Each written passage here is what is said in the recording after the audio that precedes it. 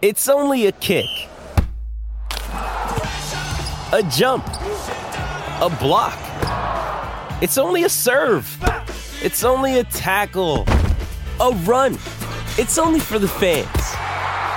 After all, it's only pressure. You got this. Adidas.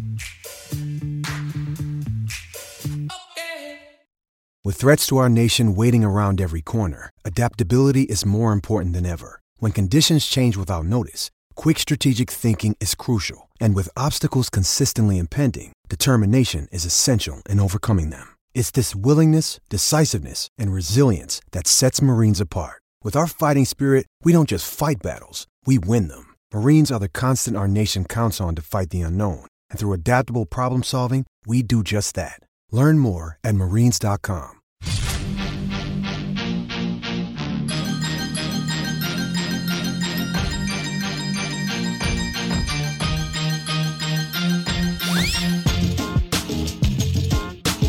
Hawkeye Nation podcast, HawkeyeNation.com. Andrew Downs with you here. Once again, it's a Tuesday afternoon here in the state of Iowa, and hopefully nothing I say over the next several minutes is outdated by the time it reaches your ears, because things are changing at an incredible pace. Thankfully, as we sit here today, Iowa and the Big Ten are not involved imminently in any crazy realignment talk or anything like that, but I think you'd be naive to think that it was impossible for Iowa or the Big Ten to, at some point, get involved in realignment talk. As a matter of fact, I think it's very likely, maybe even necessary, that Iowa and the Big Ten do get involved in realignment talk. We will get to all of that. Also want to talk a little bit about basketball, some coaching extensions. We had football media days last week. I was going to do a big media day podcast off of Kirk Ferentz's time at the podium and all of that, but the news broke last week, just before media days, that Texas and Oklahoma were considering leaving the Big 12, and less than a week later, here we sit with Texas and Oklahoma inevitably leaving the Big 12, imminently leaving the Big 12, and joining the SEC. We're going to talk about what that means for the Hawkeyes and for the Big Ten, and what scenarios there are. It's all speculation right now, or at least the vast majority of it is speculation. Whatever you want to believe, there's going to be somebody reporting that that's a possibility. I don't want to do that, but I do want to kind of explore some of these possibilities, some of the potential moves that the Big Ten can make, and maybe what all of this is going to look like on the other side, whether that be a year from now or several years from now. College sports are changing, man, and get ready or not, here it comes. I've seen a lot of people threaten to boycott college athletics. We've seen a lot of people over the last several years threaten to boycott a lot of things, and those aren't typically successful, but college sports is not going to look the way it has always looked, or at least the way it has looked for most of our lifetimes, for very much longer. Whether that be because of name, image, likeness, or any other pending kind of sea changes that are going to come from the just beat down the NCAA got by the Supreme Court a month or two ago, or whether that be because of the dissolution of some conferences, the addition of teams to other conferences, maybe the dissolution of the NCAA being involved in Division I college football at all at the Power 5 level. It's going to look different. It has looked different before. Changes have come and gone. We have gotten used to them. It doesn't feel like Penn State doesn't belong in the Big Ten like it must have 25 years ago. It really doesn't feel like Nebraska doesn't belong in the Big Ten. Now, they haven't lived up to the hype, and that's been kind of fun. But they don't feel out of place. Rutgers still feels out of place. Maryland, less so, but still feels a little out of place. But they won't feel out of place if the Big Ten continues to expand on that side of the country. So what does it mean for the Big 12 to blow up for the Big Ten? Well, it doesn't mean much as far as the Big Ten when it comes to the Big 12. Where it does mean a lot is the power grab the SEC is making. The move the SEC just pulled off. And you don't have to like it. I don't. You don't have to think it was ethical. I don't.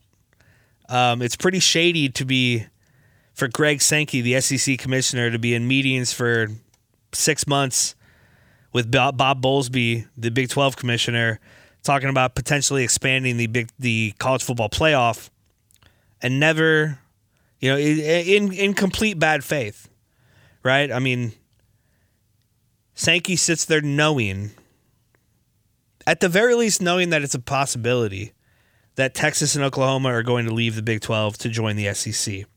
And knowing that the power dynamic that shifts because of that into the SEC, but also knowing that the Big 12 likely doesn't survive a move like that. And to be able to sit, whether it was on a Zoom meeting or in a conference room or on a conference call or whatever, and not have any, how do you sleep at night? Right? I guess you sleep at night on a pile of $100 bills. That's how you sleep at night if you're Greg Sankey. It's disappointing that money is driving all of this, but you'd be naive to not understand that that's not just the way it is, it's the way it has been. And it's unfortunately the way it's probably going to be always. You want to find answers as to why this is happening? Look at the money. The Big 12 cannot survive this, in my opinion, at least not as a power league. They can bring in other teams, a Central Florida, a South Florida, a Cincinnati, a Memphis, a Boise State, whoever that may be. You're not getting Oklahoma and Texas back. So the Big 12 dissolves, and the Big 10 is now in an arms race with the SEC. The Big 10 lost a lot of juice, a lot of reputation a year ago with the canceling and then subsequent uncanceling of the football season. I think what they did was right as far as ultimately playing the season. It would have been weird to have a spring football season. I think it was right to do it when they did it compared to when the Pac-12 did it. I also think it was knee-jerky and unnecessarily early to cancel the season.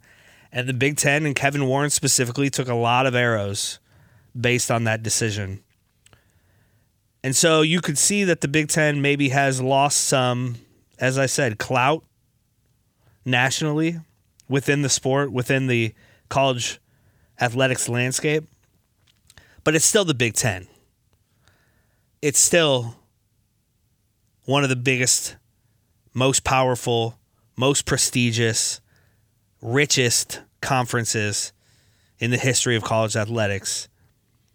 And it's time to show that. It's time to prove that. It's time to make it known from sea to shining sea, from border to border, that the Big Ten is not going to sit by idly while the SEC compiles pieces, big pieces, important, historic, blue blood program pieces, and just let the SEC become the only conference of college football. You could make the argument the SEC is the only conference of college football based on the results. Outside of Clemson, who can beat the SEC when it comes down to it? But the Big Ten still has Ohio State, Penn State, Michigan, Wisconsin, Iowa. Big programs, storied programs, important programs. And who gets added to that? Do you expand just to expand? Do you expand just to get to 16 because that's what the SEC is doing? I don't think so. I think if your option as the Big Ten is to add Kansas and Iowa State or stay put, you stay put for now. You let some other things play out. You let some other chips fall. Hell, maybe you let some other conferences realign and see what else is out there. I heard here on the radio in Des Moines, somebody throw out, hey, North Carolina and Virginia, if Jim Delaney is still in charge of the Big Ten, those calls have already been made. We've already expanded all the way to the East Coast. You're not getting Rutgers and Maryland out of this league. You're not getting Rutgers out of the league. It's not going to happen. And so maybe it makes more sense to expand on that side of things. You've heard others say, go get the two biggest football brands you can get. Is that USC and UCLA? Is that Oregon and Washington? Have you made a call to Clemson? Have you made a call to Florida State and Miami? Now, I don't like any of these options because it doesn't make sense other than money. You take money out of this and none of it makes sense. I don't want the Big Ten to expand just for the sake of expansion. I do want my Iowa Hawkeyes to live and play in a solid league with a solid foundation and a bright future. And what I worry about is that right now as we sit here, the SEC feels like the only conference on a solid foundation with a bright future. Because everybody else is chasing their tail. Everybody else is trying to figure out what the SEC is doing. Everybody else is playing checkers. The SEC is over there playing chess. And I have no doubt that other conversations have been had. The only reason we learned about the Oklahoma-Texas thing a week and a half, 10 days ago, was because someone leaked it, presumably people at Texas A&M, because they're upset about it. Who's to say that they haven't had other conversations? Who's to say that this maybe inevitable move to get away from the NCAA, which has no power, and move to a, for lack of a better word, semi-pro super league where you can make your own bylaws. Every program does have enough money to, pay players a stipend, if not a salary, to make their own rules about name, image, likeness, some of those other things. If this is the play, if this is the time, if that's coming and now is the time for that to come, what's keeping Ohio State in the Big Ten? I don't like talking about things just about Ohio State. I don't, because that makes me feel like the Big 12 and the situation the Big 12 has been in for a decade where everything revolves around Texas. And it doesn't matter if they're good or not because they have the most money, the most eyeballs, and the most prestige. And if they're not happy, nobody's happy. And so everybody has to bend over backwards. Everybody has to do whatever they can to make sure Texas is happy because, like it or not, as Texas goes, the rest of the conference goes. And if Texas leaves, we're all screwed. And I don't like thinking about the Big Ten that way because I don't think that's necessarily the case. But the reality is, if Ohio State leaves, we're all screwed. Maybe not. That's probably going too far. The Big Ten without Ohio State and Michigan is a much stronger league than the Big 12 without Texas and Oklahoma. There's no question. But Ohio State's the only truly relevant national brand in football that the Big Ten has at this moment. I'm sure Penn State, Michigan, Wisconsin to some extent, Nebraska has been there. Teams can jump up and have big seasons and do good things. We've seen Iowa do that. Minnesota had a good year a couple years ago. But the only truly relevant, truly competitive on a national scale, and when I say that, what am I saying? I guess I'm really saying truly competitive with the SEC and with Clemson is Ohio State. So if the SEC brings in Texas and Oklahoma, and the Big Ten counters with Kansas and Iowa State, is Ohio State happy about that? Do they feel comfortable? Do they feel like they are in the best place for them? Do they feel like they can win a national championship playing it out of that league? And if not, that's a big uh-oh for the rest of us.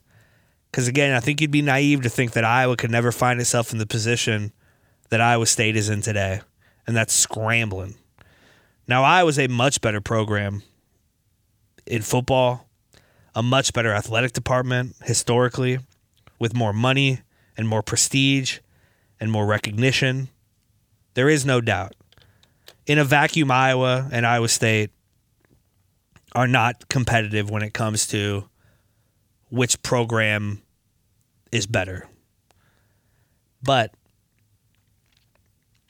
if the SEC is looking at 32 teams, is Iowa one of those teams? If they're looking at 48, is Iowa one of those teams? I think certainly at 48. 32, you're probably on the bubble. 24, you're on the outside looking in, especially if you assume they're going to keep, the Vanderbilts and things like that have the Kentuckys that have been grandfathered into this. So it's a scary time, I think, for Iowa fans and for Big Ten fans. And there's just so much unknown. What are some of the other options? Just kind of stay put, see how things go. There's been talk of an alliance with the Pac-12. I think this is intriguing.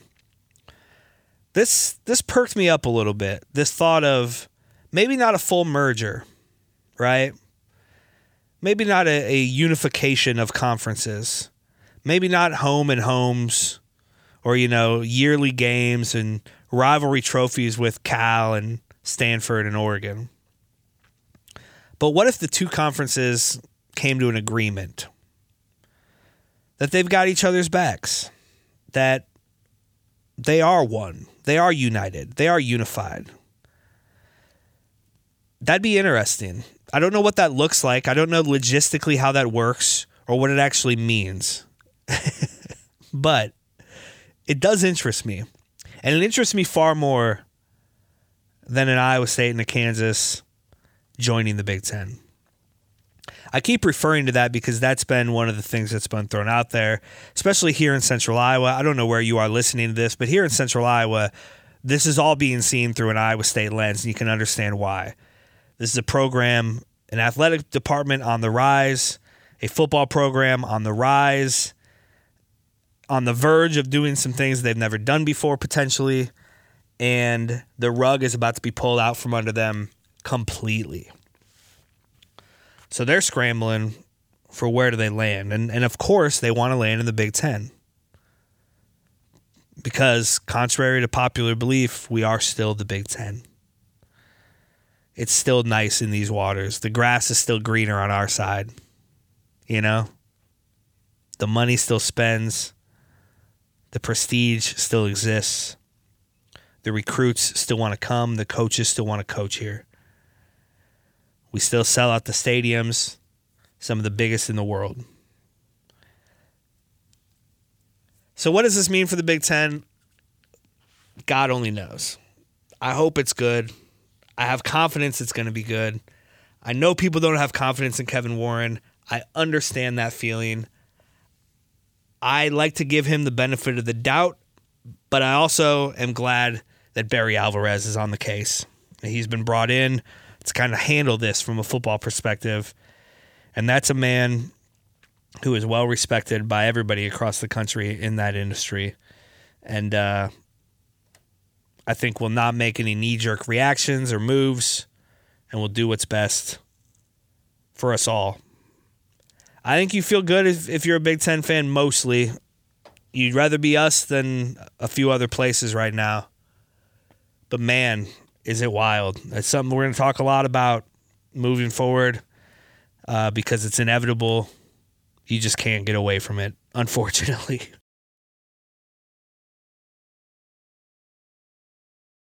All right, a few other things. So media days really got swallowed up by the realignment thing, but Kirk Ferentz did talk with the media, of course. If you haven't seen that or seen any of the coverage, Rob Howe has done a great job at HawkeyeNation.com, John Bonenkamp. There's a lot of great stuff from the Big Ten media days last week in Indianapolis.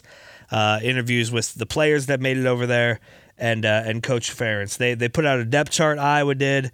Not a whole lot of to talk about on the two deep. Spencer Petras is the starting quarterback. It's not an and or an or on the depth chart. Alex Padilla is the number 2 guy. Kirk Ferentz continues to talk about the excitement over Padilla and the upcoming quarterback competition that will come this fall, this August. I think Spencer Petras has the job and would have to lose it at this point. I'm not sure what Alex Padilla could do in practice to win it. And once we get into games, we've seen it before, it's going to take a lot. And I mean a lot, short of an injury, for a change to be made at the quarterback position midseason. And so I hope Spencer Petras and his quarterback coach have improved. I hope the spring ball, the summer of workouts, and the full fall camp will all be good for him. And I'm excited to see what he's going to do this year. I'm a little nervous, but I am excited.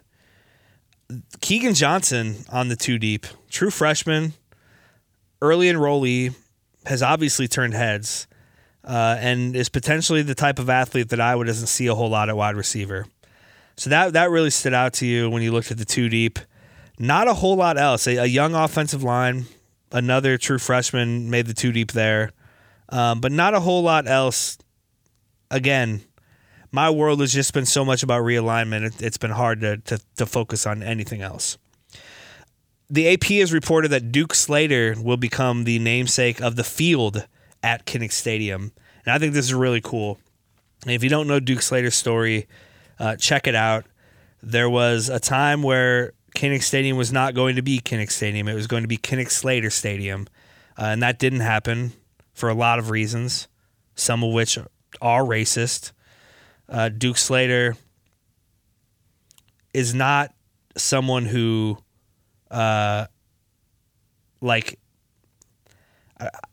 he has earned all of the distinctions he will get. He earned everything. It's not because he was the first to do it. It's not because he was the only to do it. It's because those things were true, but he also was one of the best to do it. As a player and as a man, he deserves a lot of recognition. There's a cool little statue of him at Kinnick Stadium. I don't know if you call that a statue. It's like a panel, but it is 3D. I don't know what you call that. Tell me what you call that. I'm sure you've all seen it. If you haven't, go check it out next time you're at legendary Kinnick Stadium. But apparently, and this hasn't been confirmed by Iowa, at least not that I've seen, it will be Duke Slater Field at Kinnick Stadium, and I think that's a proper way to honor him and a really cool thing, and hopefully something that we, learn about in history classes here in the great state of Iowa.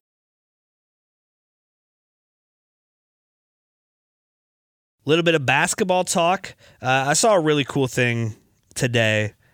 The Iowa basketball program put out that they have now reached full vaccination status. I'm not going to get into the politics of vaccines, so don't worry about that. You can stay here and listen, whether you're vaxxed or not.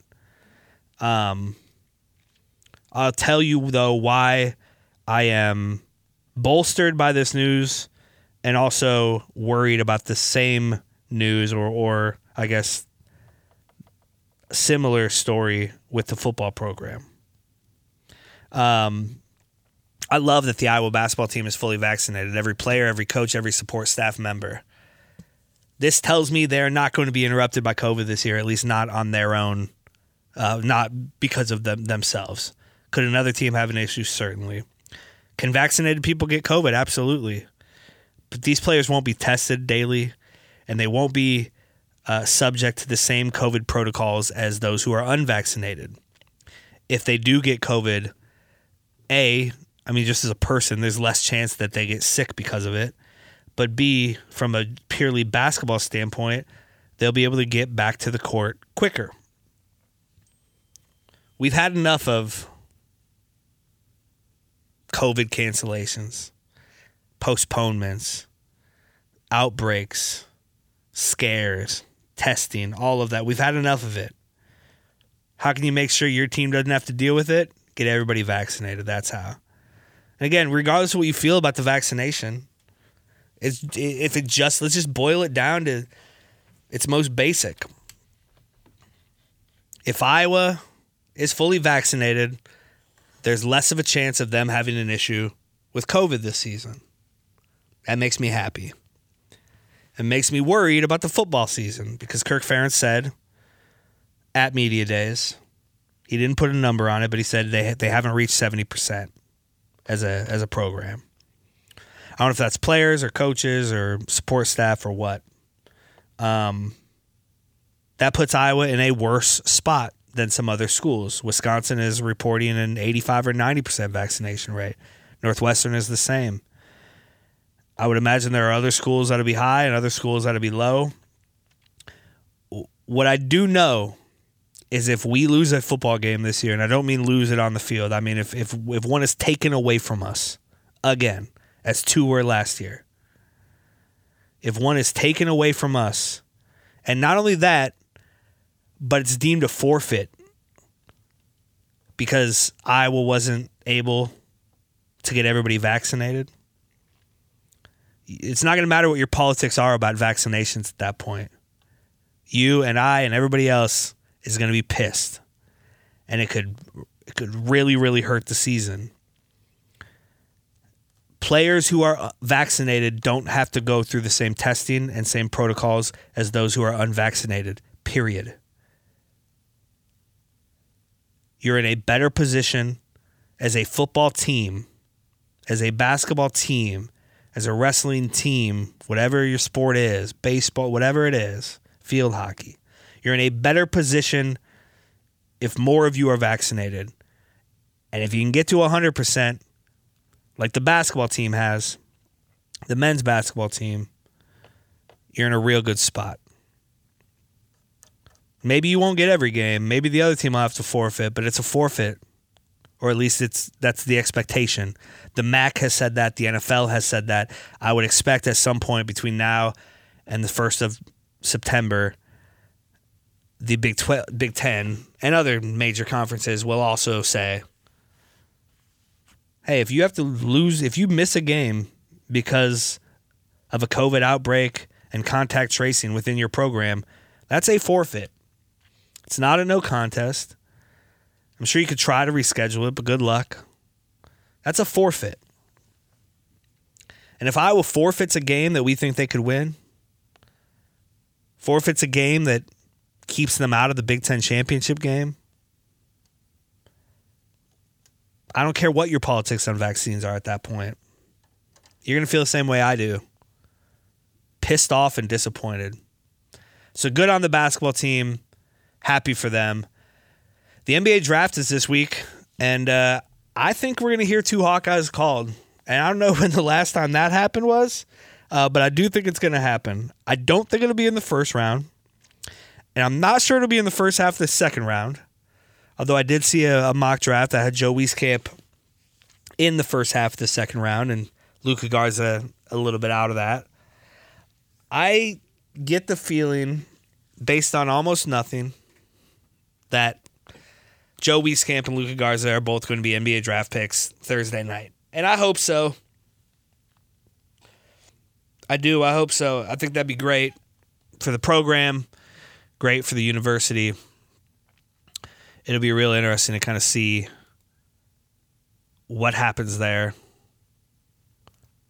But I'm excited about it. It's going to be fun to watch. Good for them. The kind of final thing, news and notes here that I wanted to talk about is Iowa announced a bunch of contract extensions yesterday. Now, many of them are from sports that we don't talk a whole lot about here at Hawkeye Nation. We don't cover a whole lot of, and frankly, brutally honest, a lot of you don't care about. But we already knew that Fran McCaffrey had been extended. He is good through June of 2028. Lisa Bluter inks an extension through 2026. Tom Brands inks an extension through 2028. Rick Hettler through 2026. And then a handful of other coaches and programs. They kind of dropped this as an info dump earlier this week. And it was interesting to do that. I think it's good. It shows that Iowa's in a really good place athletically right now as an athletic department. We had a great season as Hawkeye fans, a great year, I should say, as Hawkeye fans. We've gone over this several times on this podcast. I think 6 Big Ten blank of the year, right? Athletes of the year for whatever sport. Luka Garza was named not just the basketball player of the year, but the male athlete of the year in the Big Ten, and rightfully so. Good for him. It's been a banner year for Hawkeye sports. It truly has. Things didn't work out as great as we'd hoped for some sports. things exceeded expectations for other sports. Did anybody think Caitlin Clark was going to be that good?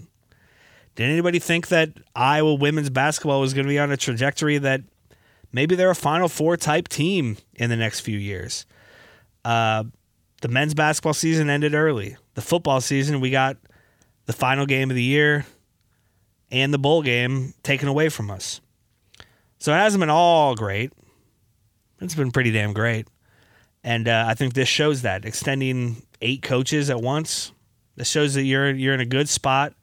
Not only are you happy with the results you're getting, but you're in a place financially to kind of lock those things down long term. And that's a really good place to be. I'm happy about that. Rick Brown has a really cool series going on right now at HawkeyeNation.com. If you haven't been to the website, if you haven't been following this, if you haven't been reading these stories that Rick is putting together about a variety of wins over AP teams, AP ranked teams, I think the most recent one was against 16th ranked team. Check this out, man. Rick, we're so lucky to have Rick as part of the staff at Hawkeye Nation. So lucky to have that amount of history and knowledge on our side. And we're also lucky to be able to read his writing, his continued work. So check that out. Please do. These are going to become more regular, these podcasts, as we gear up now for football season. I appreciate your patience with me over the last month or two as I've taken a bit of a summer break, done some podcasts here and there, but been on vacation also. And, just I've taken a bit of a lay back with that, but we're going to get going here with things like the opposition research podcast that I've done for a couple of years, talking to a writer or beat reporter or podcaster or blogger or radio host or whoever who covers Iowa's opponent, get an inside look at their opponent each week in the football season. The Hawkeye Nation radio show is poised to make a return with Joe Schmelka and myself. Joe Hugan will be doing more podcasting with us. And instant reactions after games. Those are some of my favorite things to do. Interacting with you all during games from the Hawkeye Nation Twitter account is one of my favorite things to do. It's coming, baby. It's August next week. Here we go. I appreciate you listening, sticking with us. Keep going to HawkeyeNation.com. Let's keep the Hawkeye Nation up and running and good and strong and powerful. And let's keep the Big Ten together and strong. What's the SEC have? What do they have? Bama, come on. LSU, bunch of national championships. We're the Big Ten, baby. We're the Big Ten. All right. Thank you so much for listening. Go Hawks.